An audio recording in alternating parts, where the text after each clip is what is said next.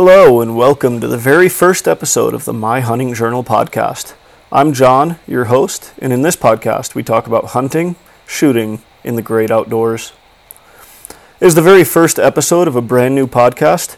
I'm hoping to kind of figure out a couple of things with this episode, namely the format of this podcast. Right now I don't really have much for notes in front of me, so most of this is going to be off the top of my head.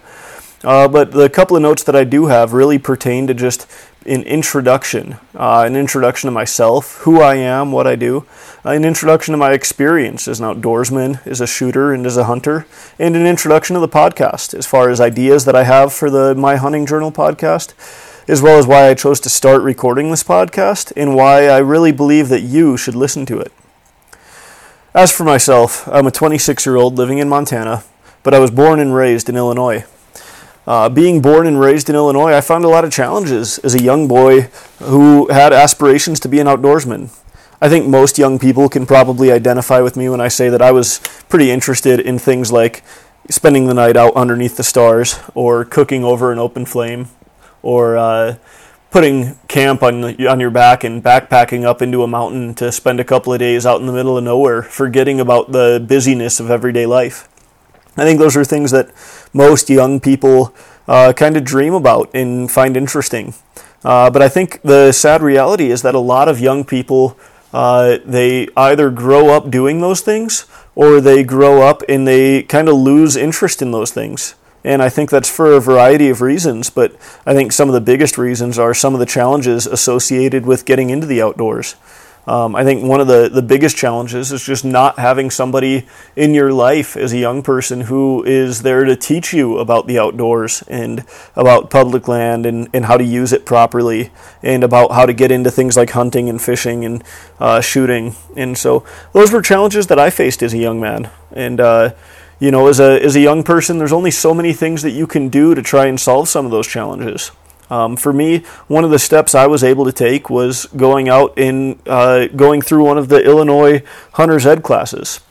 My dad and I, when I was pretty young, we went and did one of the Illinois Hunter's Ed classes, and it was a lot of fun. And as a young boy, it was very exciting to have that hunter safety certificate that says, "Hey, you've finished this class, now you can go hunt."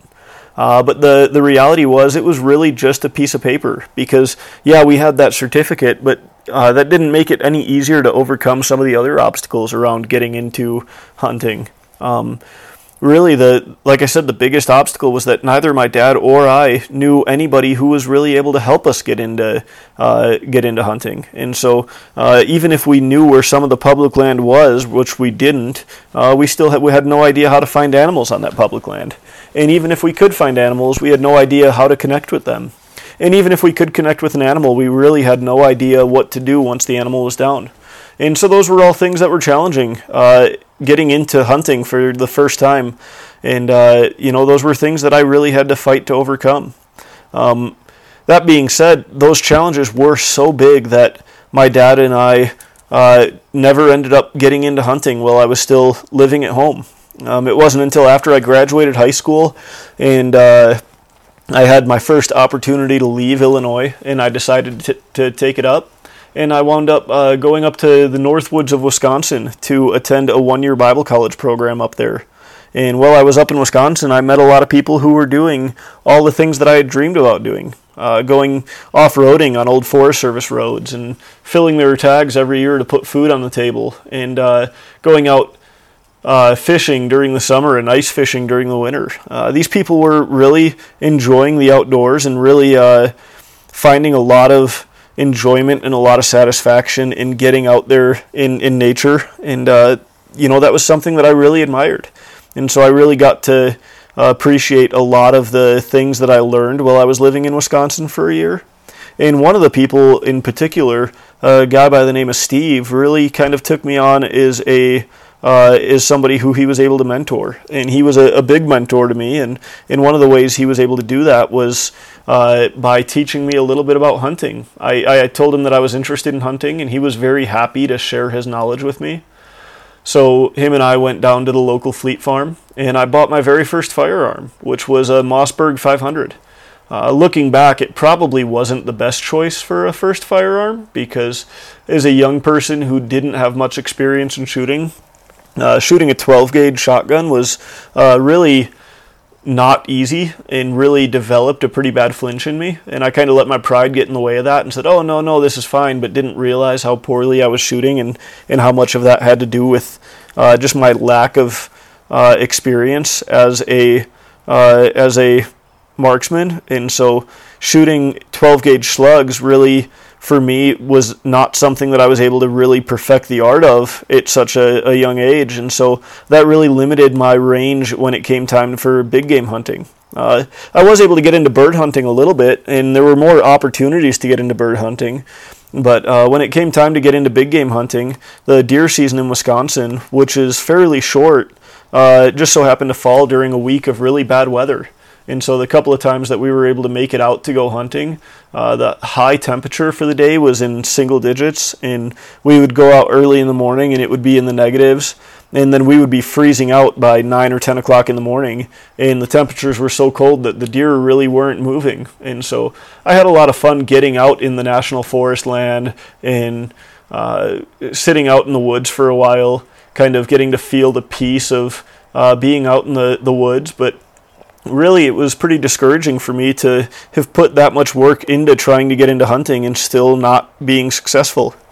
So I wound up graduating from that Bible college program in Wisconsin and moving out to Montana to continue my education at Montana Bible College. And while I was out in Montana, I again met some people who were doing some really cool things.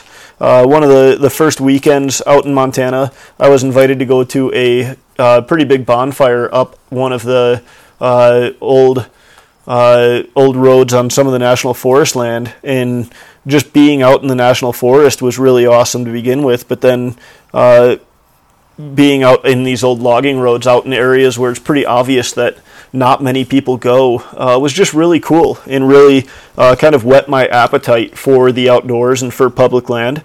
Really got me interested in public land. And now here I am, having lived in Montana for close to 8 years.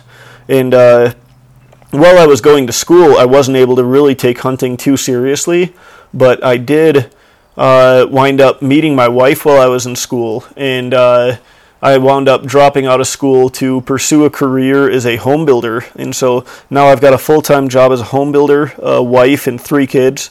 And I've been taking hunting pretty seriously the last couple of years, but even in the last couple of years, having taken hunting more seriously, I still find a lot of challenges. Namely, now that I have a wife and kids, the challenges are around finding time to hunt. And I want to talk more about that in my podcast, more about the challenges of finding time to hunt, or finding finances to buy gear and buy tags and things like that.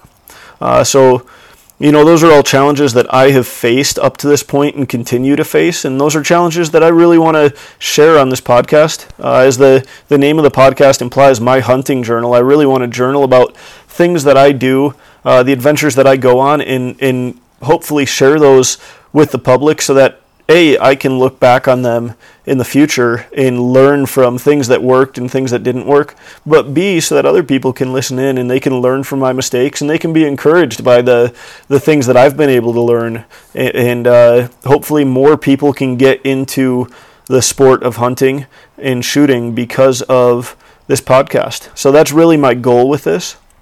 When it comes to my experience as an outdoorsman really is relegated to a pretty minimal amount. I mean, I did like the Boy Scout program growing up, but I, for the most part, I, did a little bit of tent camping and a little bit of cooking over a fire, but really, again, those were just things that whet my appetite. They were fun as a kid, but they really, I knew there was something more than that. I knew that wasn't all there was to being an outdoorsman, and so really it just whet my appetite and made me want to do more, that much more. And so that's really been a big motivation since I've been in Montana, really going out to some of the trails around here and going and spending time hiking and going and spending time camping out in different parts of the public land out here.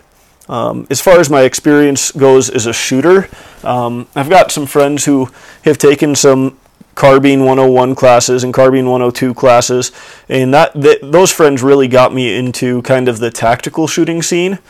And I had a lot of fun with that for a while. There was a period where I was going out shooting pretty regularly, doing like pistol and carbine drills. But those things were really just a phase in my life. I've kind of moved on from those to really enjoying using long guns, really enjoying being a rifleman, learning how to take care of my equipment and make the most of my equipment to really stretch out my effective and ethical range on animals, and being able to really craft my skills as a rifleman. And so I'm still growing in that area, and I still have a lot of room to grow, a lot of new stuff to learn. But I've learned a lot in the last year or two, and I've been doing a lot of research on it. And that's another thing that I want to mention, is that in this podcast, I put a lot of research and a lot of time investigating the topics that I want to talk about into this podcast. And so even though my personal experience is not as much as some of the other guys that you might listen to, I really try to bring in as much research as I can so that I have things to talk about. And then based on that research, I really want to get out and test those things and figure out what works for me, what doesn't work for me, and hopefully the stuff that works for me will work for the listeners of this podcast too.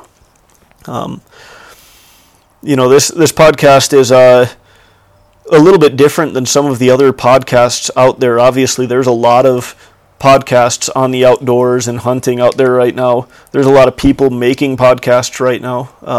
I think what separates my hunting journal from some of the other podcasts out there are that I'm not a career outdoorsman. I'm not somebody who's done this for years and years. I'm not somebody who's really perfected my craft and now I'm sharing me executing this perfect technique.